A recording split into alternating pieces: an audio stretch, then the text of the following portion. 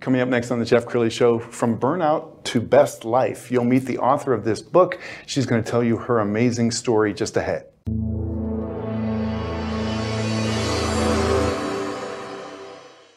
Many are predicting that the worst is yet to come, which is unfortunate, said one person here. Until now, they've enjoyed the reputation of being the nation's icebox. Watched a burglar in his home this morning by webcam. As a journalist of over 25 years, stories are what make my world turn. Reporting live from the Dallas newsroom tonight, Jeff Crilly, Fox 4 News. But in 2008, I took the jump from my familiar life and started a PR firm from my home. We're talking about anyone with a camcorder like the one I'm using becomes a television network. We started slowly growing the company, and we now have over 100 clients, and we've branched into the world of live digital broadcasting. I now own 8 different TV studios and have a huge team, and the stories that I now get to share are sometimes the most important of my life. Life has a funny way of coming around full circle. This is the Jeff Crilly Show. I think burnout is a national epidemic. I don't know that I've met too many people who are, delightfully happy with their lives. Many people are just on the hamster wheel, running, and it does feel like Groundhog Day for them. Somebody who knows a little something about that, Lisa Hammett. She is a success coach, and she's my friend, and she's here to talk about her journey.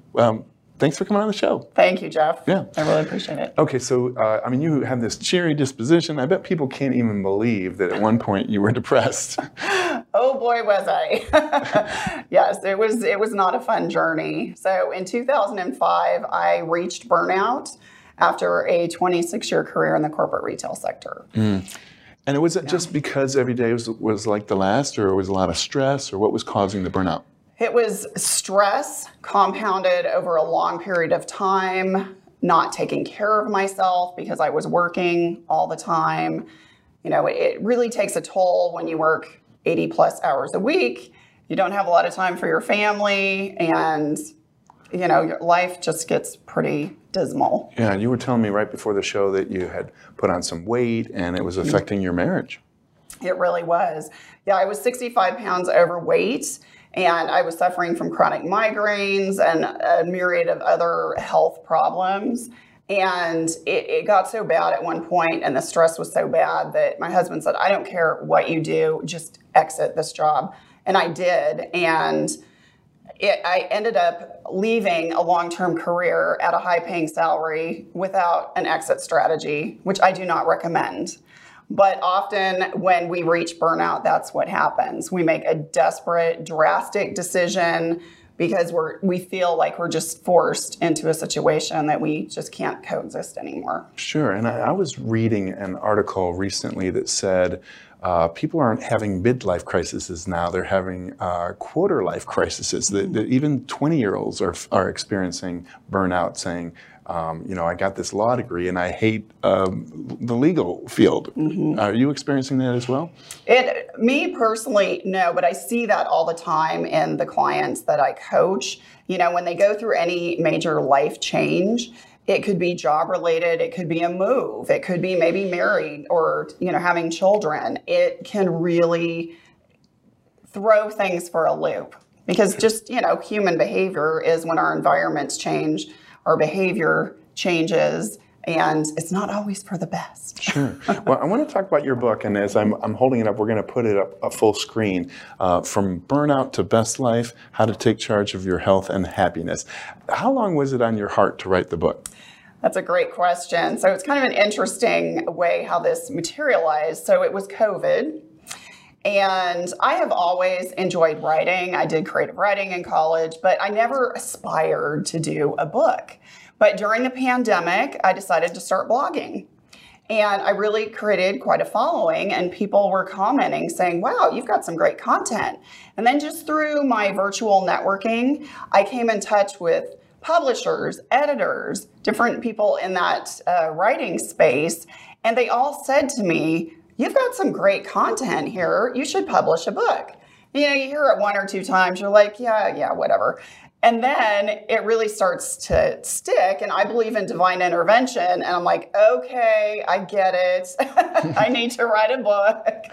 So I just put it out there, and I did. What are some of the comments that you've gotten from readers so far? They appreciate the fact that there are a lot of practical tips in the book.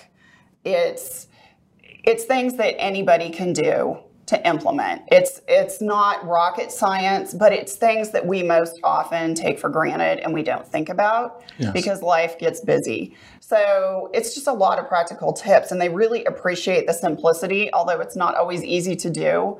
It can be simple also. Sure. So, and Lisa's a very popular speaker. In fact, she's given a TEDx talk, which impresses me. Were you nervous?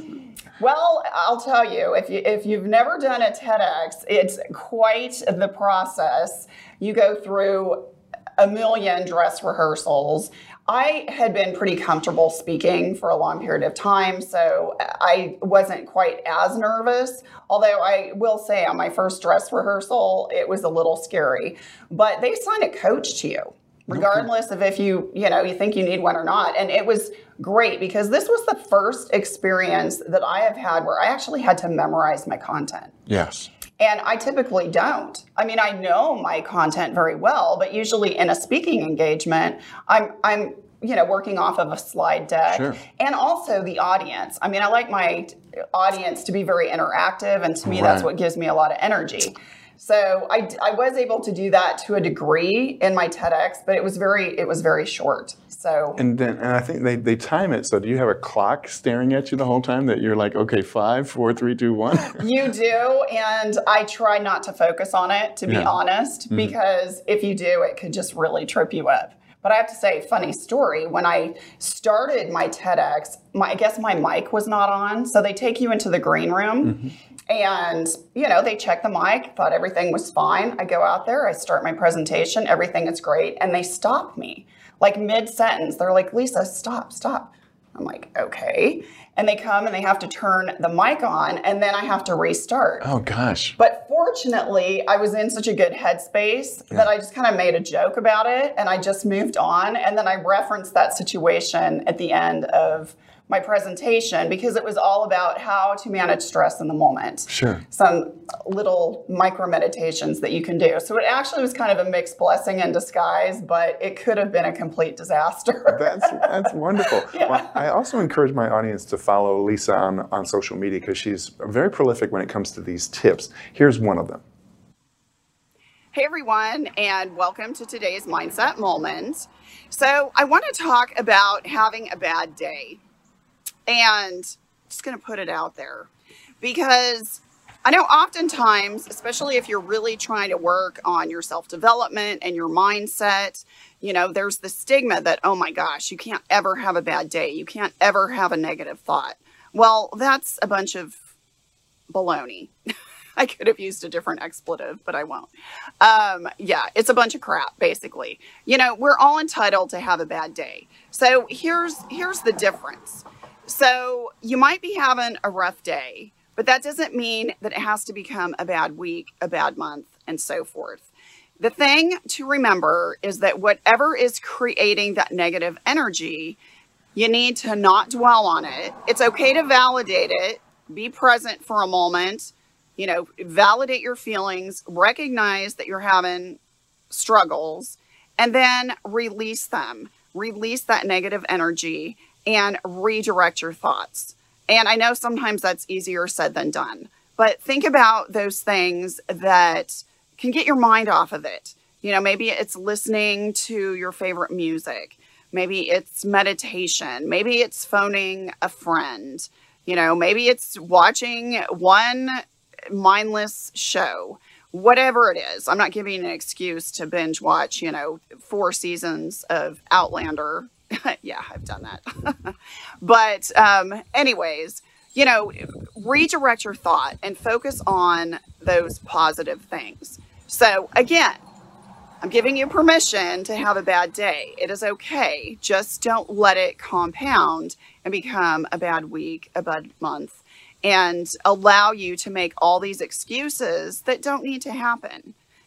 Be present, you can validate it, and then redirect your thoughts. And we'll focus on redirecting thoughts in a future episode. So hope you're having a great day. Take care. Bye-bye.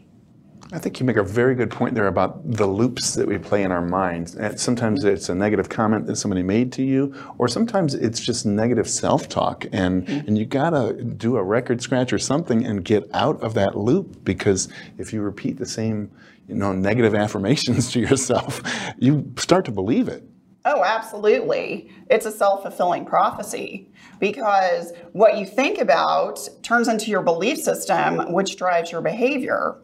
And you have to shut that off. And really, negative thoughts, the only benefit to a negative thought, it's a warning. Think of it as like an alert on your phone or on your computer that is, okay, I'm in a negative pattern and I need to shift it. Sure. Because to your point, if you go down that path, you can completely sabotage everything in your life. Sure. Let's talk about toxic people, because sometimes it's the people we love, people that, they're family. But, every time you see them, they're saying something that makes you feel less than. What do you do with toxic people?